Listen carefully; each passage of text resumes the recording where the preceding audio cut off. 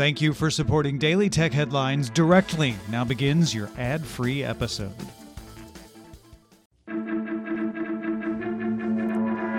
These are the Daily Tech Headlines for Friday, October 26th, 2018. I'm Sarah Lane.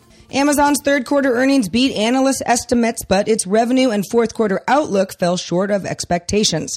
Revenue hit $56.6 billion versus the $57.10 billion estimated, and the company gave its important holiday-included fourth quarter revenue guidance between $66.5 and $72.5 billion, also below the expected $73.79 billion. In good news, total revenue increased 29% from last year. North American sales were $34.3 billion, up 35% from last year, although international sales grew just 13% to $15.5 billion. Amazon Web Services jumped 46% in sales, narrowly missing expectations. And in Amazon's other category, which includes its advertising business, it jumped 123% to $2.5 billion in revenue. In other good news, net income grew more than 10x from the year-ago period to a record high $2.8 billion, marking the fourth straight quarter of more than $1 billion in profits. Google parent company Alphabet reported its third quarter earnings on Thursday. Earnings per share $13.06 versus the $10.42 expected, but revenue came in at $33.7 billion versus the $34.04 billion expected. Alphabet's overall revenues were up 21% year over year, but on its earnings call, the company said revenues were affected by the strength of the U.S. dollar in the third quarter.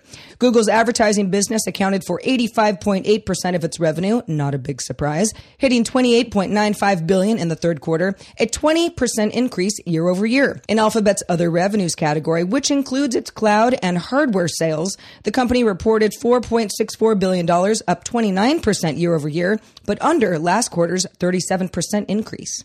Samsung is in talks with Verizon to launch a 5G Galaxy S10 in the U.S., sources tell Bloomberg. The standard S10, codenamed Beyond, would feature an OLED screen curved on both sides, round-shaped corners, and almost no bezel at the top or bottom, the sources say, although a cheaper model is also said to be in the works. The foldable screen device is said to be codenamed Winner, which wouldn't have a fingerprint sensor due to technical difficulties unique to those flexible screens, but would have an extra 4-inch screen on the outside, allowing users to enjoy basic features, checking email, checking messages, without having to flip the phone open. A source also says that Samsung and Google have been working on developing a special version of Android for the phone, but might not be able to launch that until Q2 of next year. In its triennial publication of exemptions to the Digital Millennium Copyright Act, Carla D. Hayden, the Librarian of Congress, on recommendation from Karen A. Temple, the acting Register of Copyrights and Director of the U.S. Copyright Office, included an exemption for repairs and maintenance. That exemption would apply to smartphones, tractors, cars, and home appliances, allowing a user to break DRM for, quote, the maintenance of a device or system in order to make it work in accordance with its original specifications, end quote. Another change expanded the exemption for unlocking used phones and tablets to apply new devices as well, and the exemption for jailbreaking a device was expanded to smart speakers. The rules go into effect October 28th. In response to Apple CEO Tim Cook, who spoke out against data collection at a keynote speech during the International Conference of Data Protection and Privacy Commissioners Conference in Brussels Wednesday, former Facebook Chief Security Officer Alex Stamos tweeted that Apple needs to come clean about how it blocks ways to provide secure ways to access apps in China. Stamos said, quote, we don't want the media to create an incentive structure that ignores treating Chinese citizens as less deserving of privacy protections because a CEO is willing to badmouth the business model of their primary competitor who uses advertising to subsidize cheaper devices. Stamos was talking about Google, of course.